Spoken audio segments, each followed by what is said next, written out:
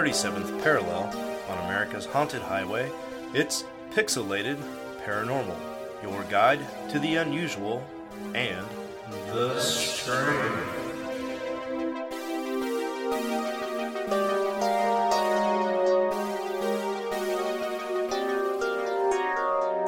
Welcome back, everybody, to Pixelated Paranormal, episode 225. Now, before we kick things off, first of all, like he's always been, Preston is here with me. Preston, how are you? Yeah, pretty good. I can't complain. Good, because no one would listen. Yeah, no one gives a shit. And also, after a long overdue hiatus, we are finally welcoming back big, dare I say, medium Steven to the show. Welcome home, buddy. Truth. What's up? It's been a long time. I think since episode 200. It's been a minute. It's been a minute, indeed. Life's crazy. Work is extremely crazy. Dealing with death in the middle of a pandemic. It's pretty crazy. But, yeah, decided to come on this show. You guys told me the idea of it, and I wanted to come on to honor Big John Wiener and honor Preston and his family. You've probably got a unique perspective on the series of shows we're about to start getting into here anyway, so. Could be. Hanging with the stiffs to the break of dawn. That's true, man. Now, before we get started, I think it's worth mentioning that off and on, perhaps the last handful of episodes, we may have been lacking a little bit, and that's probably true, because it's been extremely busy and lots of stuff keeps piling up for everybody. Like, Steve, your work schedule has been crazy. You've moved twice personally in the last, since Halloween practically. Mm-hmm. You yourself have been probably busier than both Preston and I put together, but we've both been crazy busy with work, and we just haven't had time to really deep dive into any kind of research because, as life does, it just got super busy. But now that the new year is finally kicked off, hopefully things are going to slow back down as they appear to be doing, and we're finally going to get back to the old pixelated paranormal that we all know and love so much. And I think that it's worth mentioning here, as we kind of alluded to the general topic we're going to be jumping into. Cave monsters are fun. We're not giving that up. But I think it's time to move on as we finally get started on a series we've been wanting to delve into for a long time. And that would go without saying that the next several episodes are going to deal with a topic that is indeed strange, but also potentially upsetting. And that is going to be the overall topic of death. And with death comes some mentions about religion and other spiritual beliefs, and so as always, we'll do our best to remain respectful here and to remind y'all that we are not really trying to sway or purposely alter anyone's personal views or beliefs. We're just here to have a fun chat about weird shit. What is dying? No one who has done it can tell us what it is like. Are we mere sparks of a sentence that death extinguishes, or fledgling immortals who fear to leave the nest, or both, or neither? We are conceived in mystery, and into mystery we die. Olaf Stapleton. Oh, that's the snowman guy, right? Yeah. I think so. He deals with death on a daily basis. The fucking sun comes out, and he's like, no! Anyways, how special an event it is. Only an elite club of some 100 billion humans have experienced it thus far. This year, just 58 million more people will be permitted to join those shades of the departed. That's around 160,000 people each day. Or to put it another way, since your last breath, 5 people have slipped this mortal coil, their existence upon the earth, with all the attendance of hopes, dreams, joys, and loves, apparently extinguished forever. And fuck me, that was dark.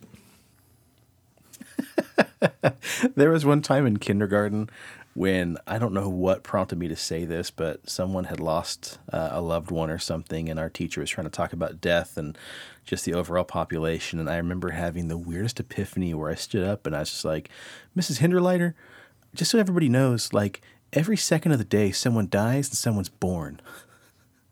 I just remember her looking at me very profoundly and also kind of a little creeped out. Yeah. My girlfriend's son talks about that quite often. Oh, really? Yeah, about somebody dies and was born every minute. And like, he says all these stats. And I'm like, where do you get all this shit? YouTube. All those fucking Mario Legos, bro. Yeah, right. Some of those people will welcome the approach of the Grim Reaper, expecting unions with their god or savior of choice. Others will hand themselves over to death, confident in their belief that this is the utter end of them in every sense. Over the past 150 years, a small percentage of scientists have taken it upon themselves to investigate testimony given by the dying from their deathbeds, by patients who went as close to death as possible before returning to life, and from others who claim to be able to speak with the dead. At risk of ridicule and damage from their reputations within the academic community, these scientists have nevertheless reported on what they have found. And as we dive deeper into these topics with these series of shows, you will find there's no shortage of hints and suggestions that some part of us does continue on after the physical death of our body. And we promise this won't be like Thieves in the Night. So, Isaac, buddy, you won't be waiting 5 months for part 2 or 3. So, no fucking song to coax us in to deliver the promised episode, buddy. We're going to hit it hard and deliver it as promised. And when it comes to stop worrying, there probably is an afterlife. The author, Greg Taylor, wanted to make clear that from the beginning, this book is not about convincing or converting any reader to a belief in the afterlife. Now, should we allude to the fact that what you just referenced is a book that most of this episode is based off of then? Yes, this is all coming from, these stories are coming from the book Stop Worrying, There Probably is an Afterlife. I was reading the doc when you sent it to me, and I'm like, this motherfucker hasn't even said, by the way, guys, It's a book. I read a book. Yeah, I read a book. Man, Preston is so profound. Yeah, I'm just He's amazing. a philosopher. It's the Tony Stark glasses. Oh my god. Right. Hey, that's funny. We've all got new glasses. Yeah. We did. Flexing. Man. Steve and I It's a both have trifecta, Sean baby. Johns. What the fuck are you wearing? Ray-Bans? Get the fuck We got out of that here. Puff Daddy shit, man. We're on that Sean John Puff Daddy click. That's true. You both are. No, I'm wearing my new frames are from Hurley because I am still a wannabe skateboarder. I was like, damn, you're busting out them fucking DC globes. Well, just like author Greg Taylor had just said, we too, frankly, are not trying to change anybody's belief in the afterlife. And because just like everything else we bullshit about around here, this is a strange topic that we're really just wanting to get the conversation started on and to get your old thinkers a-thinking. Once we believe in something, we stop questioning the model of reality, and we thus fail to update and modify our worldview and move forward through continued learning. We are also destined to become virtually deaf, dumb, and blind to the beliefs and opinions of others, which is a surefire recipe for inhumanity. Now let's take a quick sidestep. This show has been in the works for a year. Actually, this time last year, Sean and I discussed doing a surviving death series, so I picked up this book and started while I was at the hospital with the old man, and I haven't found a good time to interject it in. You can't go from cave monsters to I see dead people, but it's been a year since I lost Dad, so I thought, fuck it, this show is for you, Big John Wiener, and hell, Pops and I had a moment that could have been in this book, so with further ado, let's get back to it. And now, President, you've written this kind of in a first person, so I'm going to try to read this as a third person, if I can, because this is all based off of several excerpts from the book, right? Yeah, so this is the author explaining how he came up with the title, because he dealt with his dad dying in a hospital and spending time around somebody who was dying, and so he basically is like, let me explain this, the title of this book, and so that's cool. you. Cool. Tight. So the title of the book has its origins in a talk that Greg Taylor had with his father a few years ago when he was in the late stages of early onset Alzheimer's disease, which in itself is just truly gut-wrenching.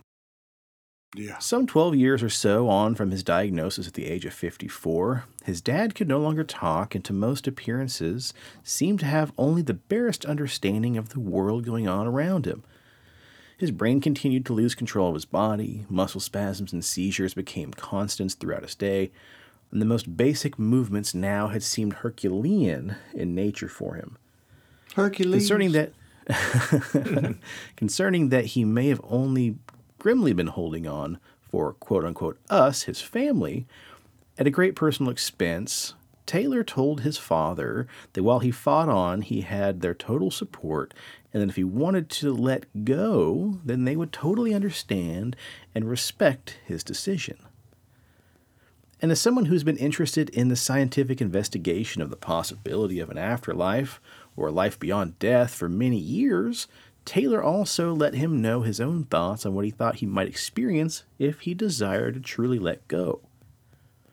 Now, drawing on everything he had read in the past, from scientific studies through skeptical investigations, he told his father his opinions at that point in time. That there's probably some sort of afterlife, and so he emphasized the probably for the reason outlined above. He retains doubt and the right to revise that opinion as more evidence on the topics are collected, which I think personally is pretty respectful. You know what? You want to make sure all this stuff is tip-top shape, but again, you're not totally against just admitting everything was bullshit if someone came out and said, nah, sorry, Greg. Right. But given the facts that he's come across on his own, from his own research, in which he believes he's been as honest as possible as he can, this is the model of reality that seems to be most likely to him to be true at that point. He says he's not sure if his dad had the ability to comprehend everything he had said in his conversation with him, but he does know that when he finished talking, one single tear ran down his father's cheek, but whether or not that was a result of their discussion or just the breeze from a ceiling fan aggravating his eye, Taylor cannot say for sure. He prefers to think the former, and that somewhere deep within the besieged fortress of his father's mind, he understood everything that he had said. His dad died the following year, and in the pages of the book that Preston has read, he's done his very best to share with the perspectives that informed his discussion with his father, and he thinks it's worthwhile information to have when contemplating the fact of whether you too will one day die. So, our first story takes place in December 1943 as World War II rages across the European continent. Private George Ritchie lay perilously close to death in a Texas military hospital as he suffered from a severe case of pneumonia. The 20-year-old had recently completed his basic training and was booked on the next day's train to Richmond to study as a doctor at the Medical College of Virginia. However, as the fever took hold, the young soldier's body's temperature soared above 106. Oh, that's hot. That's like devil hot. Dude, I hit 104.8. My old thinker was fucking boiling. On the cold winter's night of December 20th, 1943, Private Ritchie left on another far stranger journey. I heard a click and a whir. The whir went on and on. It was getting louder. The whir was inside my head and my knees were made of rubber. They were bending and I was falling, and all the time the whir grew louder. I sat up with a start. What time is it? I looked at the bedside table, but they'd taken the clock away. In fact, where was any of my shit? I jumped out of the bed in alarm, looking for my clothes. My uniform wasn't on the chair. I turned around, then froze. Someone was lying in that bed. Hello, Richie. I'm the doctor. Bape, Richie. Private Ritchie didn't stop to think any further, assuming that he had slept through the night and was now late for his Virginia-bound train. He rushed out into the corridor and attempted to gain the attention of an approaching sergeant. However, the sergeant appeared not to see him and brushed past without the slightest acknowledgement. The young private decided to take matters into his own hands and dashed down the corridor toward the exit. A pair of swinging metal doors. And then suddenly, he found himself flying through the air, faster than he had ever traveled before, as if it taken on the powers of the recently created comic book character Superman.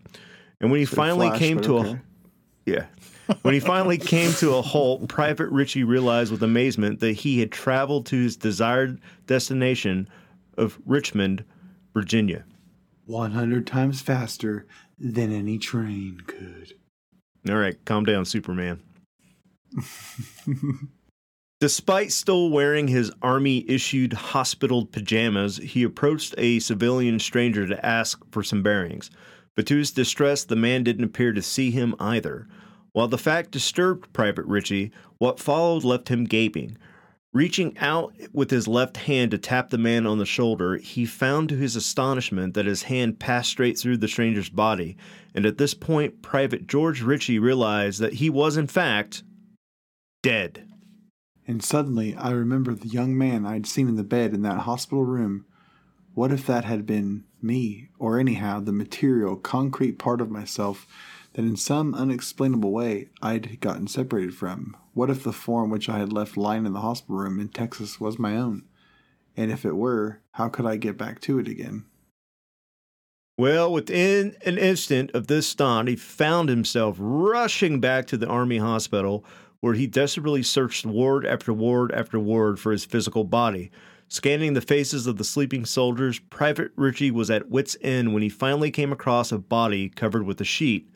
Noticing the onyx and gold fraternity ring on the middle finger of the cadaver's hand, he was not surprisingly, but only slightly relieved to realize that this was his corpse. Suddenly, the room became much brighter, and a being of light appeared to Private Ritchie. Episodes of his life began to play out before him. Everything that had ever happened to me was simply there, in full view, contemporary and current, all seemingly taking place at the same time, while the light asked one simple question: what did you do with your life? But despite the magnitude and the interrogatory phasing of this question, at no time did Ritchie feel that he was being judged by the being. After this review of his life, the being whom the newly dead man guessed was Jesus.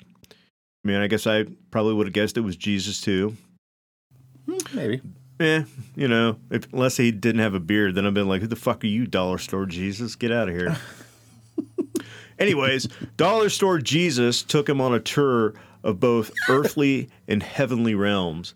And to Private Ritchie's surprise, the being then gave him orders to return to the land of the living. If anybody was more surprised at his return to life than George Ritchie, it was probably the Army physician who had just signed the young soldier's death certificate. An orderly had noticed some movement as he prepared the corpse for the morgue and summoned the doctor, who quickly administered a shot of adrenaline straight into the dead man's heart. So remember that scene in fucking Pulp Fiction? Like, that's what happened to Private Ritchie. And Nice. he returned to life with a burning throat and a crushing weight on his chest, a full 9 minutes after he appeared to have taken his last breath. Damn. Yeah. What do you guys Isn't that think? a similar premise of the Michael J. Fox movie, The Frighteners? I mean, maybe. It's been a while since I've seen that. Sounds about like it. Yeah, I just remember Crazy Gary Busey's son in it. So our next story is entitled, Oh, Wow. In October 2011, the death of Apple founder Steve Jobs made news across the world. His premature passing at age 56 was yet another reminder to us that no matter what your age or your position you hold in life, death Or is how many jet skis you have. That's right. Death is the great leveler. It'll knock you on your ass. But his death might also offer clues to something more. In her eulogy, Steve Jobs' sister, Mona Simpson, closed by sharing the technology guru's last spoken communication before his passing. According to Simpson, Steve's final words hours earlier were monosyllables repeated 3 times. Before embarking, he looked up at his sister Patty, then for a long time at his children, then at his life partner Lorraine, and then over their shoulders past them, Steve's final words were, Oh, wow. Oh, wow. Oh, wow. I wish we could interject the Apple. Oh, wow. Oh, wow. Oh, Yeah. wow. Oh. Interject the Owen Wilson. Wow. Wow. That'd be great. Perhaps Steve's exclamations were referring to his family in an attempt to transmit his deep feelings of affection and awe for each of them, Or maybe he was simply summing up his own amazing life in the final moments of reflection. But Mona Simpson's description of the scene could also be read another way, and is perhaps meant to be given that just a few sentences earlier she mentioned how her brother had told her, "I'm going to a better place." She relates that when exclaiming, "Oh wow," 3 times, he was not looking at his family anymore, but over their shoulders past them. This scenario is strongly suggestive of a strange experience that sometimes occurs shortly before the time of passing, the so-called deathbed visions or takeaway visions, in which the dying person sees apparitions of the already dearly departed or loved ones, and also sometimes what appear to be heavenly creatures such as angels, who have apparently come with the express purpose of collecting the individual and guiding them into the afterlife. So I can relate to this because the day before Dad passed, he had gotten way worse, and the docs wanted to talk to me. And, Dad was in and out of it for most of the day. And when I got to the hospital, he was really incoherent and all over the place.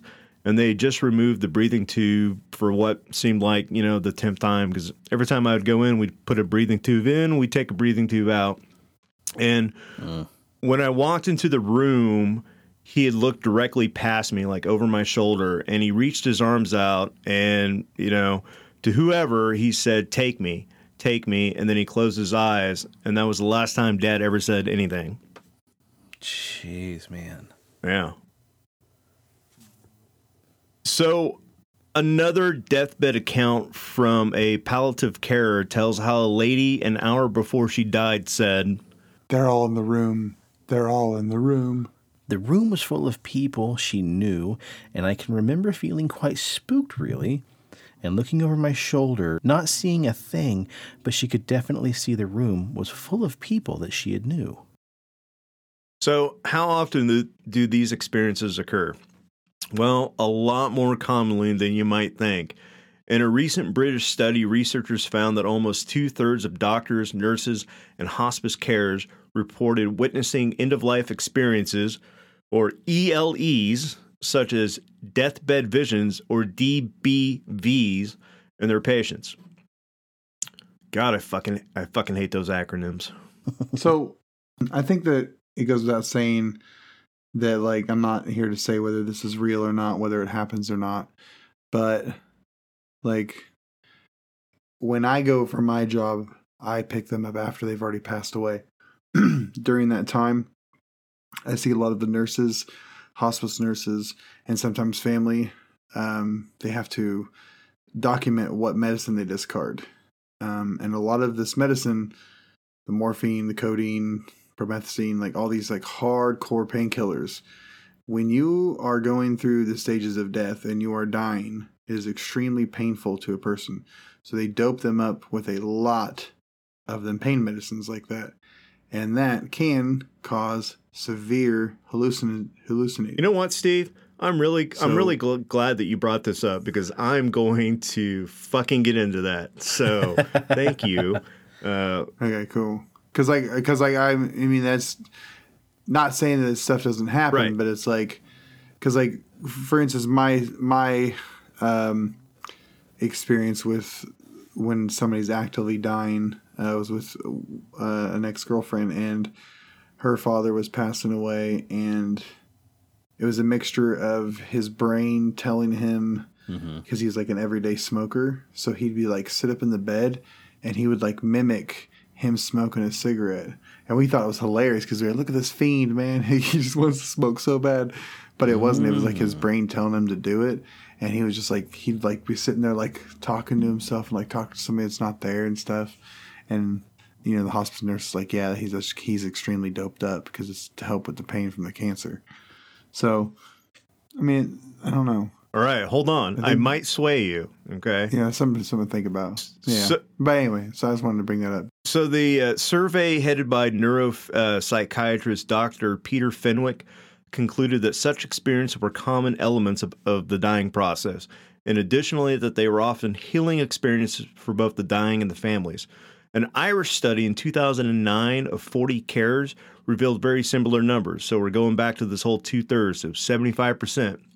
And around that 2/3 responded about having witnessed end-of-life experiences in their patient. A larger scale study of the U.S. within 525 respondents found that more than half of them reported instances of a dying person seeing or hearing deceased loved ones. And a small study in Australia that surveyed just 5 palliative care nurses found that all 5 reported witnessing at least 4 paranormal experiences while tending dying patients, most common of which was deathbed visions.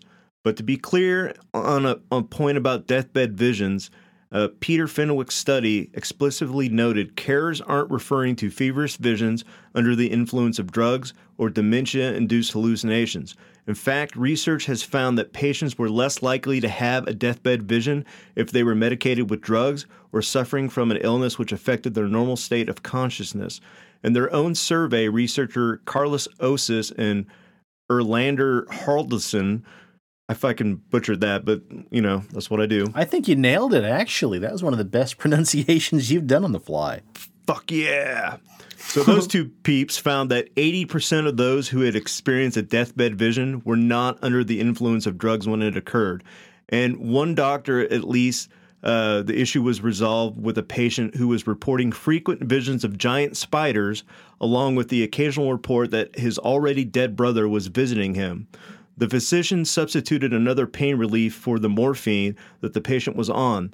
The giant spider hallucinations immediately stopped, but the visions of his brother continued up until his passing, leading the doctor to state that it appears reasonably certain that deathbed visions are not part of a delirium caused by medical illness or drug toxicity.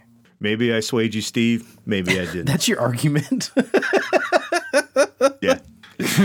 God, Preston with the hard-hitting arguments. Yeah. Shayla. I mean, come on, dude. The guy was high off morphine and saw giant fucking spiders, and his fucking Obi-Wan Kenobi brother next to him. They get rid of the morphine and the dead spiders go away, but Obi-Wan Kenobi's still hanging out. So, I mean, maybe it's not the drugs. That's all I'm saying. It just seems like a movie moment when like his brother shows up like angelically, and then he just says, "That's a big fucking spider, Jerry." Holy shit. I remember, we were in college, man. This was back in like maybe 2004, 2005. Shayla had gotten a really nasty E. coli infection and also a kidney infection at the same time, or bladder infection or something.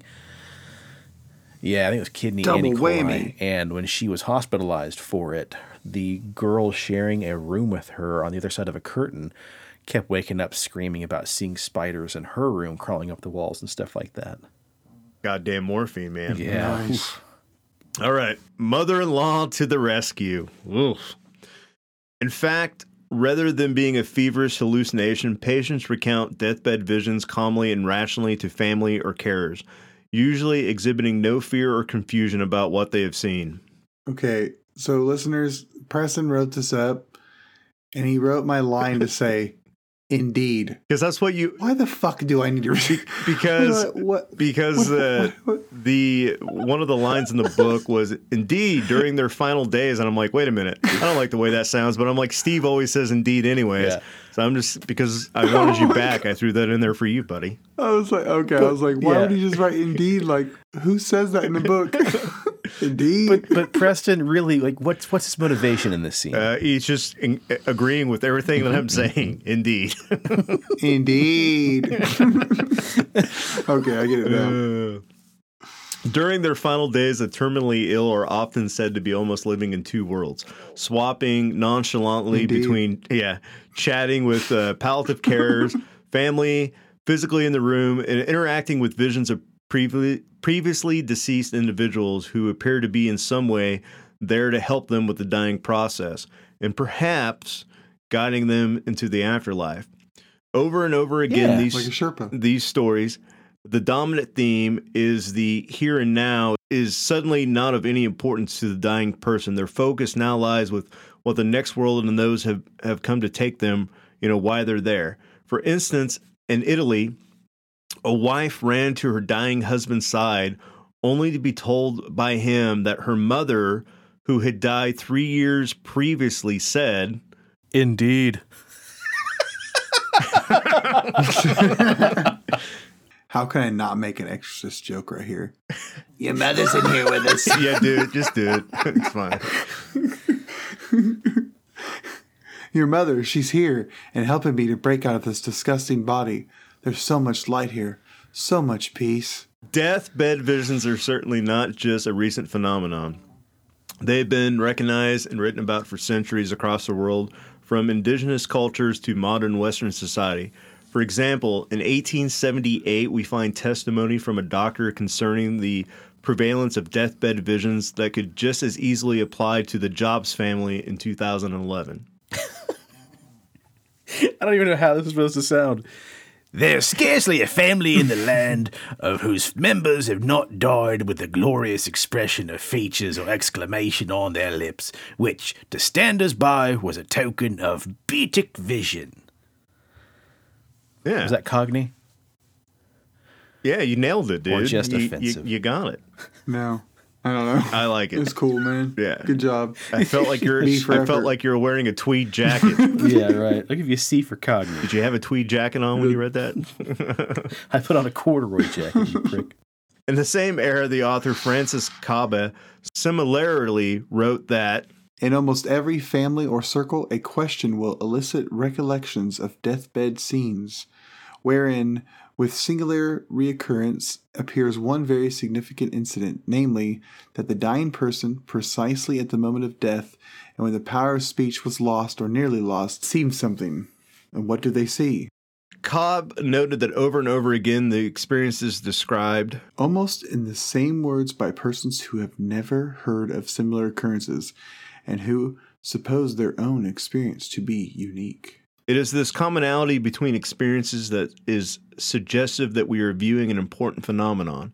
An example from Cobb's book should turn you from a Scully to a Mulder and show that very little has changed in the experience over this substantial amount of time. I was watching one night beside a poor man dying of consumption. His case was hopeless, but there was no appearance of the end being very near. He was in full possession of his senses, able to talk with a strong voice, and not in the least bit drowsy. He had slept through the day and was so wakeful that I had been conversing with him on ordinary subjects to while away the long hours. Suddenly, we were thus talking quietly together. He became silent, and then fixed his eyes on one particular spot in the room, which was entirely vacant, even of furniture.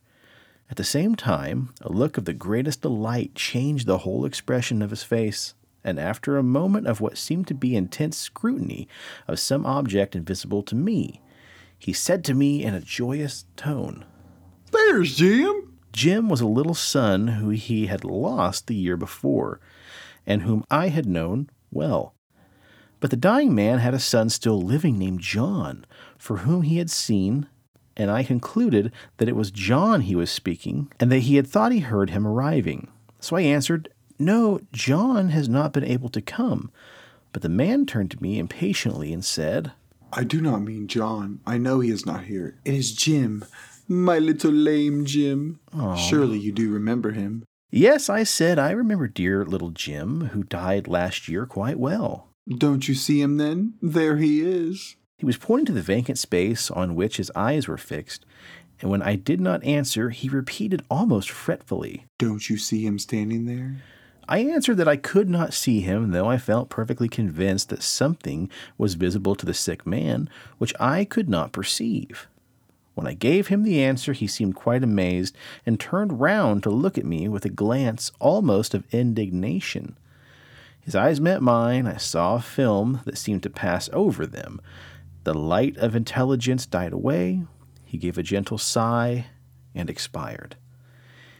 He didn't live 5 minutes from the time he first said, There's Jim, although there had been no sign of approaching death previous to that moment. Another interesting facet of deathbed visions is that they seem to occur regardless of age. If they are just a trick of the brain, then we would have to consider it somehow and for some strange reason hardwired into our biological makeup. Physicist Sir William Barrett, in researching the phenomenon, was impressed by not only the commonality of the description of the experience in those of a younger age, but also that their dying visions did not agree with what might be expected from them from their religious upbringing.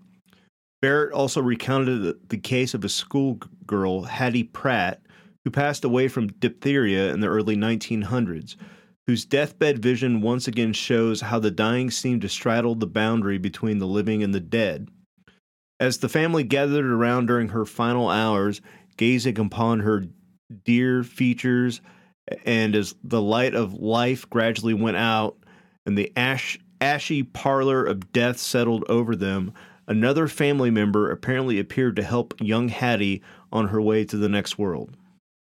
Although her throat was so choked up with diphtheretic membrane that her voice was very thick and it required close attention to catch all of her words, her mind seemed unusually clear and rational. She knew that she was passing away and was telling our mother how to dispose of her little personal belongings among her close friends and playmates.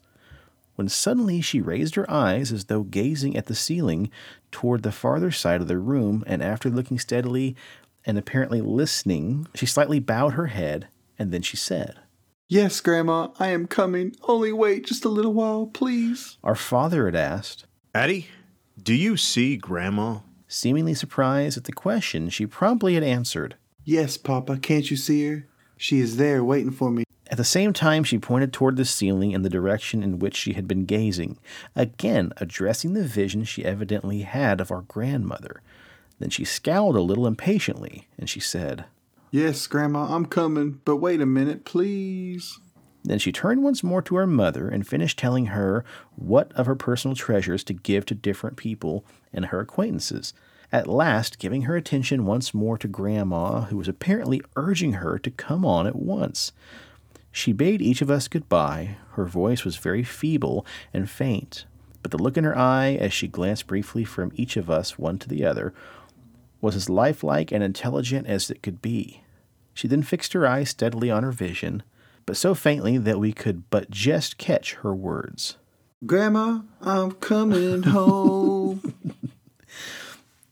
Then, without struggle or evidence of pain of any kind, she gazed steadily in the direction that she had pointed out to us, where she saw Grandma until the absence of oxygen in her bloodstream, because respiration had ceased, it left her hands and her face all covered with the pallor of lifeless flesh.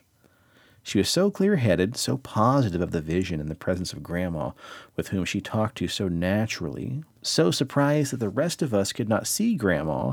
The alteration of her attention and conversation between Grandma and Father and Mother were so distinctly photographed upon the camera of my brain that I have never since been able to question the evidence of continuance of distinct, recognizable life after death. While deathbed visions are no doubt an extraordinary experience for those present at the time of a loved one's passing, do they offer any serious evidence that they are a real interaction of some sort with a post-death world? Or can they be dismissed simply as an hallucination based off wishful thinking, brought on by the misfiring of brain in its death throes? Certain cases suggest quite incredibly the former. The author Francis Cobb wrote of an incident of a very striking character that occurred with a family with very tight bonds. A dying lady exhibited the usual telltale signs of a deathbed vision by suddenly showing emotions of recognition and joy, and began telling how one after another 3 of her brothers who had long been dead had appeared in the room. Then strangely a 4th brother appeared to her as dead, despite the fact that he was believed by those present to still be alive and well at his residence in India. The suggestion that he had passed away was enough to cause one person to run from the room in shock. Being the late 19th century, there was no instant way of checking on the brother's health, but sometime later, letters were received announcing his death in India at a time before his dying sister appeared to recognize a vision of him at her bedside. Back when COVID had first hit, it had been around for exactly 1 year. A family friend of ours, who I would just pretty much just say is just family to all of us, had gotten COVID while she was in a nursing home, and unfortunately she passed away due to, just health complications already to old age, and then COVID just kind of snowballed everything. The nurse had told her family that, she'd been pretty ill. She was slightly responsive, but otherwise just really worn out and really tired. And then one evening she went to check on her, just expecting her to be laying in bed, just, half asleep and relaxed. And when she opened the door, and I'll save her name, but the woman was standing there in her room packing her bag. She had a little bag and she's folding up clothes and putting them in there and, unplugging her belongings that were plugged in and putting her hairbrush in the bag. And then she pulled up a suitcase, and the nurse just stood there and watched the whole time. And finally, the lady turned around and the nurse said, "Oh my gosh, what are you doing?" And she's like, "Oh, I'm getting ready to go home. I feel a lot better. Thank you so much for everything you've done for me." And she was speaking just completely coherently, whereas, for the last several weeks, she had just been real worn out and just tired. And she said, "Well, were you released yet? Is someone coming to get you?" And she's like, "Oh, yeah, my ride should be here pretty quick. And I'm going to go ahead and leave." And then the next morning she passed away. So they don't know, did she just get, a sudden burst of adrenaline or whatever right before death? Because that seems to be pretty common, where people will report feeling way, way, way better out of nowhere right before they pass away. Or, possibly had she had some kind of inclination that somebody or something was coming to, take her away as she was about to die. And in her brain, all she could comprehend was, "Oh, it's time to go. I better pack my bag." But yeah, the nurse said it was the damnedest thing. There was another book that dealt, kind of like with deathbed visions like this one did, but it dealt with it from the light of what you just brought up, where you have these people who are extremely sick and they're on the brink of death, but for whatever reason, they keep holding on. Like, grandpa should have died like 2 days ago, but the doctors can't figure out, they can't do anything for him. There's no bringing them back, but everybody's just kind of holding on, waiting for grandpa to pass. And then, the family will go in, and then that individual will just be confused, like, "Oh, I can't go yet. Like, I don't have my bags ready. I don't know where I'm going. I'm just not ready. I need to get everything together." And 9 times out of 10, if a family member says, "Mom, Dad, it's okay. Like, you'll figure it out. Like, your bags are packed. We understand." That's within minutes. That's when the person will die. So it's this idea that we are traveling to the other side. That something within the act of dying, that some people hold on because they feel like their bags aren't packed or they're not ready to go. And then if somebody shows up, like a deceased loved one, they're like, "Oh, well, grandma's here. She says she's got the map. I'm ready to go." Right. Then that's when they expire. Yeah. So I can see that with what I experienced with my ex's father passing away. That he kept holding on, and no one could figure out why. Everybody said their goodbye.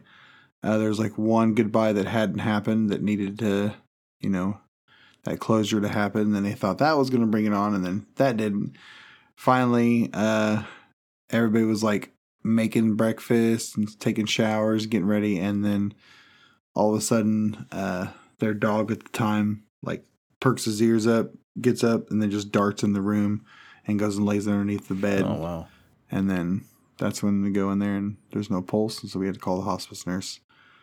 It's like, what the fuck? That was weird. So that's probably one of the only weird things in that type of thing that I've experienced like that. I mean, it definitely, if you don't believe it or you do believe it, if you lie on the side of not believing it, experiencing something like that, firsthand, definitely at least makes you kind of, stroke your chin and say, "Huh." Yeah. Especially, when you witness it. Reading and hearing the stories is one thing, but witnessing it, I think, kind of adds just a whole other level to whether or not, it's a legitimate thing. Indeed.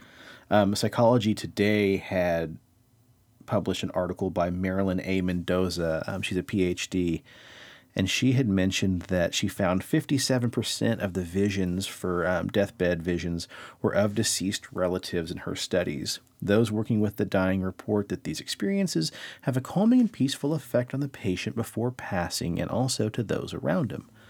One report says a patient dying of cancer had been very restless through the night, and that early morning she opened her eyes and stared fixedly into the corner of the room where nobody was standing.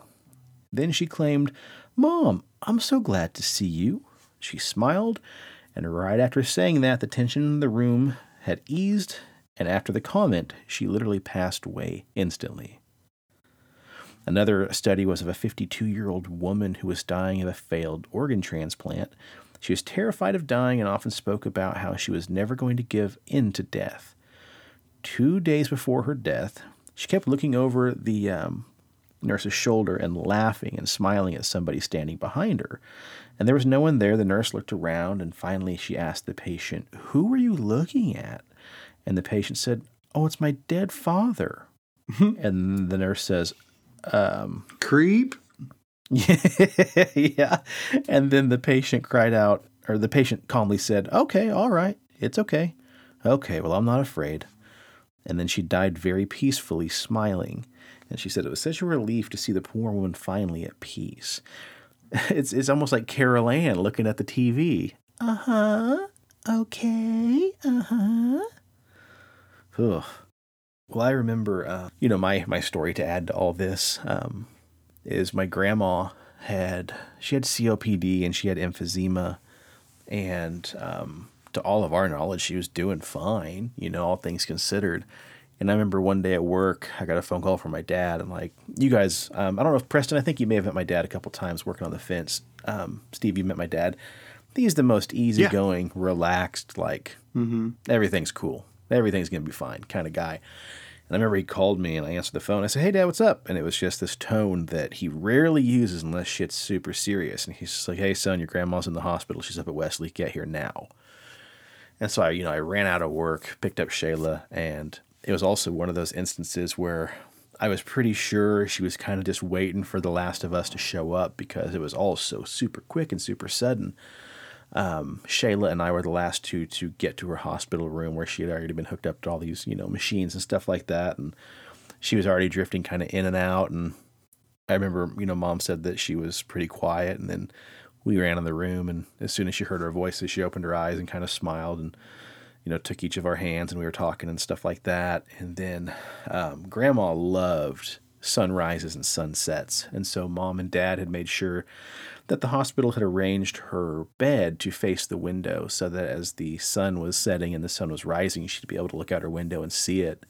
That's dope. And super cool. And that night that we had got there, Shayla and I went and stayed at my brother's house. And, Mom's like, "Go ahead and go home, get some rest, and just come back up here first thing in the morning. Dad and I are going to stay here." And we woke up that morning. Unfortunately, Mom had called Kevin, and Kevin came in the room, and she said that Grandma had passed away just like, I don't know, sunrise that morning. So, 5, 6 o'clock in the morning.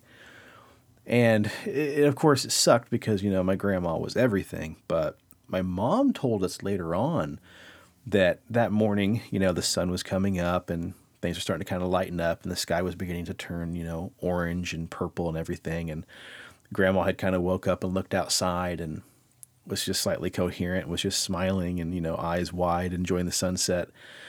And I mean, sunrises are pretty and, everybody loves them, I think.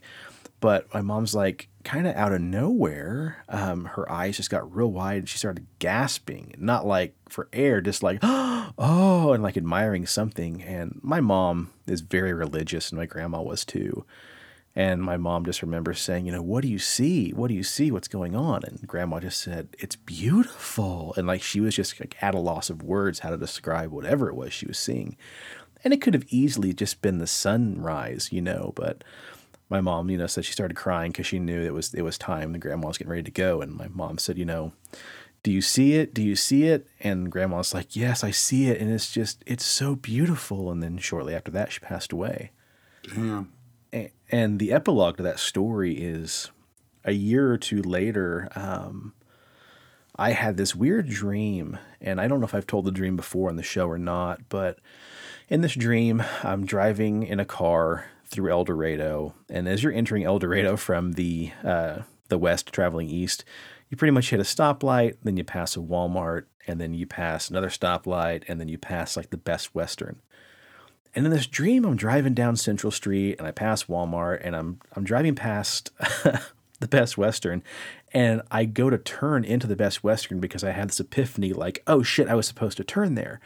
Well, I turned too late, and I wrecked the car. And then all of a sudden, I just hear like this weird kind of like noise, like, and then the dream starts over. I'm driving down Central, passing all these landmarks. I go to turn the car. I turn too late, wreck the car. And then something's like, no, that's not right. And this goes on like in a loop, like 3 or 4 times. And each time I turn too late, it's like, no, that's not right. And I'm just remembering the dream thinking like, whose voice is that? And then finally I managed to make the turn, like after like the 5th or 6th time of this dream resetting itself. I drive into the hotel parking lot and I drive around back and I park my car. And there's this like semi truck, kind of like Large Marge from Pee Wee Herman. And I get out and I got this bag of trash. I got this bag of trash over my shoulder like Santa Claus. And I kind of bebop up to this big trash dumpster. And there's somebody leaning over the trash dumpster, rummaging through all the trash. And the coat's like this kind of like grayish purple. I'm colorblind, so this gets grayish purple, thigh-length coat this, I'm assuming, woman is wearing, leaned over. And they're like grunting with this really deep like trucker voice, like, mumbling and stuff. And I remember saying like, excuse me, I got to throw this trash in the dumpster. And then they're like, trash in the dumpster. And I'm like, what the hell? And so finally I was like, look, I need you to move because I'm going to hit you with this bag of trash if you don't get out of the way. And I throw the bag of trash up over this person. And the person stands up, and like in a flash, I recognize this jacket or coat rather they're wearing. It's my grandma's coat. My grandma always wore like this long, like embroidered light gray. My mom says it's lavender. To me, it was light gray coat. And like in a way that hits me like, holy crap, that's grandma's coat. And as the person kind of sits up and they look over at me, it's not this like greasy trucker. It's my grandma wearing this old coat. And she's just like, it took you long enough. And I'm like, what? And she's like, yeah, you kept trying to get here and you kept just messing it up. And like, she started laughing. It was my grandma's laugh. It was her face. And I was like, oh my God, grandma.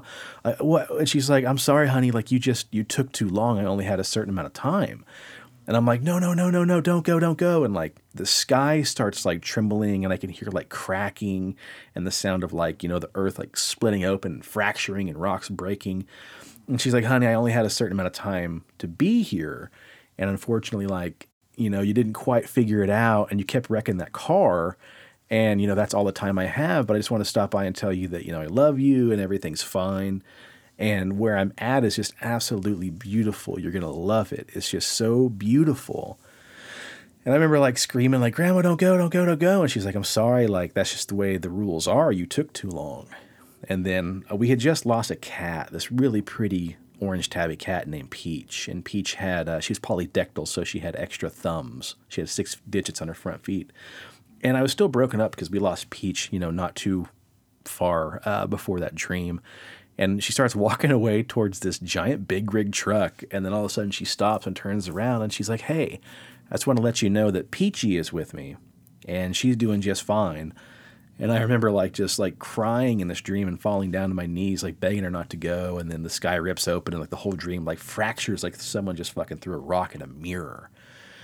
And I remember I woke up with like this really just strange sense of like serene calmness, and my pillow was just soaked because I guess I was crying for the duration of this dream. But I always just thought that kind of correlated to, what Mom had said about, do you see it? And Grandma's like, it's just beautiful. And then her telling me wherever she's at is beautiful. So pretty intense. Yeah, it really was, man. It really, really was.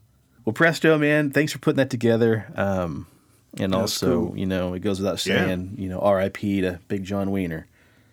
Weird that it's been a year. Yeah, it's so wild. That dude. was just. It seems like yesterday that motherfucker was shitting in creeks in a cemetery. And, I don't know. Oh man, did you told that story right of him shitting in the creek or no? I don't know if I did, but you put it on Facebook. You titled this document "Shitting in Creeks." And you didn't actually put the story, but if you want to tell it, man, we'd love to hear it. Yeah, in my last second to last year of college, I had to take a black and white photography class, and Dad was always, the type of father that whatever it was, whether it was ceramics or wood turning or photography, like even if he didn't have a lick of interest in it, he was always excited that I found a new hobby or whatever it was, and so he would always go out and go garage selling and find like used antique cameras and the best deal that he could get, and then he's like, all right, let's go find stuff to take pictures of. And I don't remember what the assignment was, but he thought that cemetery by the university on like 13th and Hillside has got a lot of mausoleums and stuff. He thought that would be a great place to go and take some black and white photography for my class project. And he was on a new medication for like blood pressure and the other slew of health problems, and it was messing with his stomach. So he was basically, his tummy was rumbling. So we're out there in the middle of the cemetery taking photos, and he's like, "Oh, you think we can make it to the car real quick?" And I'm like, "Dad, we're like at least a quarter of a mile away from the truck." Why? He's like, "Oh, this medicine's really fucking up my stomach." And I'm like, "Well, I mean, Dad, like, I'm done. Like, it's cool. Like, we can go. Like, let's see how back we can hoof it to the truck." He's like, grabbing his stomach. No, hold on. And there was like a creek. He's like, "Don't tell anybody about this." And he just drops trowel in the middle of the cemetery and just fucking squats and just shits in this creek. And pulls his pants back up, and he's like, awesome. "Just whatever you do, don't tell your mother." And I'm like, "Dad, this is a story that I'll take to your grave. Don't you worry, buddy. Nobody will ever know." And so last week or Friday, when the anniversary of his death, I wrote something on Facebook, and I talked about how, when somebody's alive and you're with them on a daily basis, taking care of Dad for the last 2 years, was very humbling, and it was very, it was an honor. I know in our modern society we look down on having to take care of the elderly people, and sometimes it's a hassle. But Fuck that. For me, it was quite the opposite experience, and I think about just, what do you miss the most? And for me, some other people might get annoyed that their parents are calling them, 20 times throughout the day. And, at work, my phone was never on silent because Dad would call so many times, like just left and right, like, "Oh, fuck, I can't, how do I get Hulu to work? I can't figure this fucking thing out. God damn it, I just want to watch this goddamn show." And I'm like, "All right, Dad. Click here, click here. Okay, thanks." And then he called back 5 minutes later. I want to watch this kind of Gold Alaska Rush or something. I don't know what the fuck it's called. How do I find it? And I'm like, "Go here, Dad."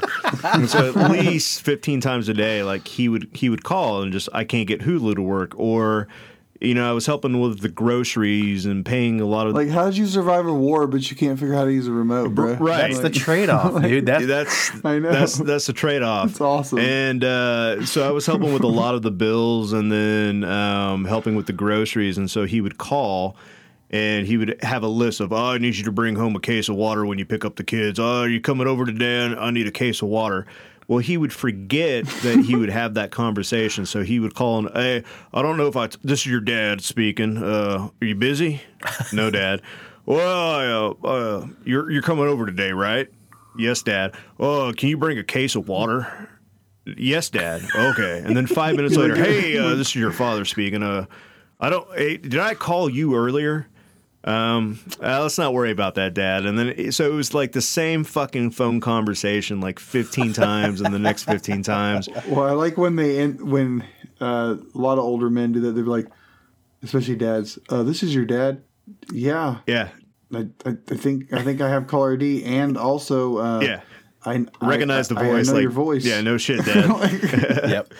What are you doing? So, I miss that. I miss getting the phone calls. I know people sometimes get annoyed with things like that, but now it's like, I miss the phone calls. And it's just the fact that we used to go on adventures. And so in that post that I wrote, I said, there's not enough money in the world to buy those memories, to be able to, who else is going to fucking shit in a creek in the middle of a cemetery? Like, that's classic John Wayne right there. And, I miss those adventures. And so I said, Dad, that's cool. Until we meet again on the other side, don't let anybody tell you that you can't shit in an angelic creek. Like, you do you, buddy. And so that's what I titled this document, Shitting in an Angelic Creek. So yeah, your dad, God, he was really involved in some of the earliest stuff we did together too. Like, oh yeah, like you said, the adventures you guys went on. Yeah, after he passed, I told a little story about how we went out to, gosh, what funeral, what cemetery was that in El Dorado we went to? I don't remember what it's called, but yeah, I can't. Bella Vista. Yeah, that's what it was. Yeah. That's what it was.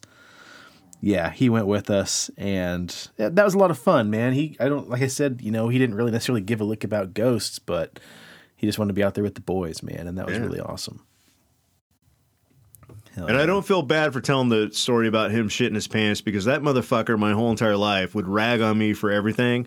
And so that's kind of our relationship, on ragging each other back and forth. So he's probably up there right now laughing his ass off that I'm giving such a hard time about it. So yeah, that sounds like him, man. That sounds like him. And I think too, like, secrets like that, like, yeah, I'll take it to your grave, Dad, but once you pass away, it's fair game, man. Yeah, it's fair game, you little fucker.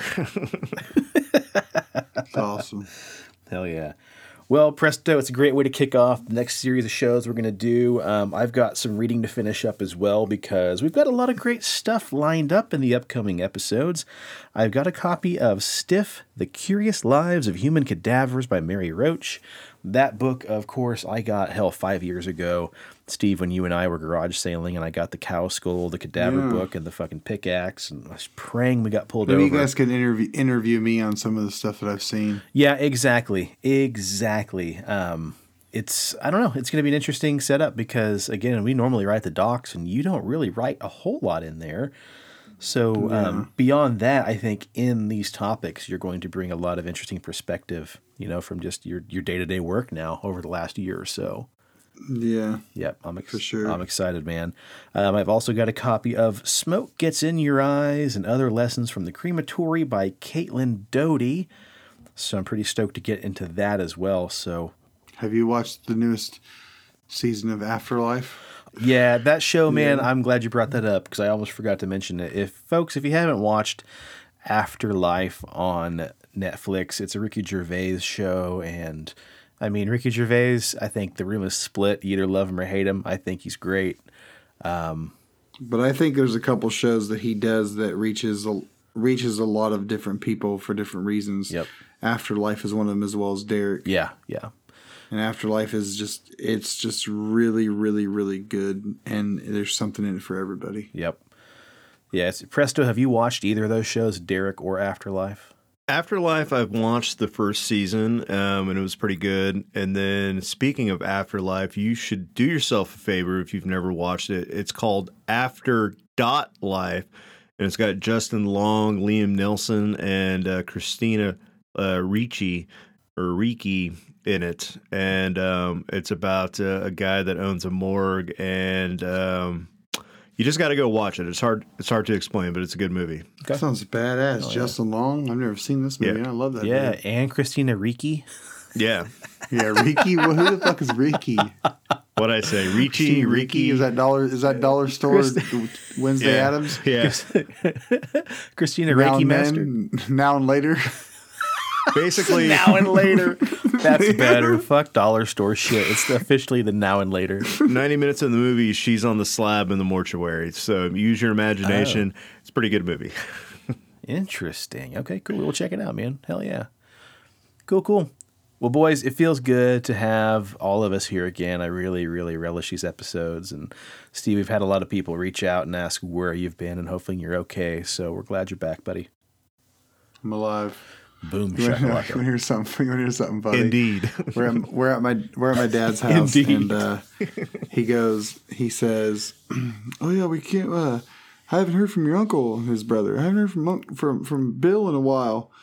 And I was like, well, how long? He's like, well, I don't know, like a week. I'm like, Fuck, God Dad. damn it! You know what I do for my job? Like, Do you need to know go over there how and check he's on going to him." smell after a week, Dad? Yeah, Damn it.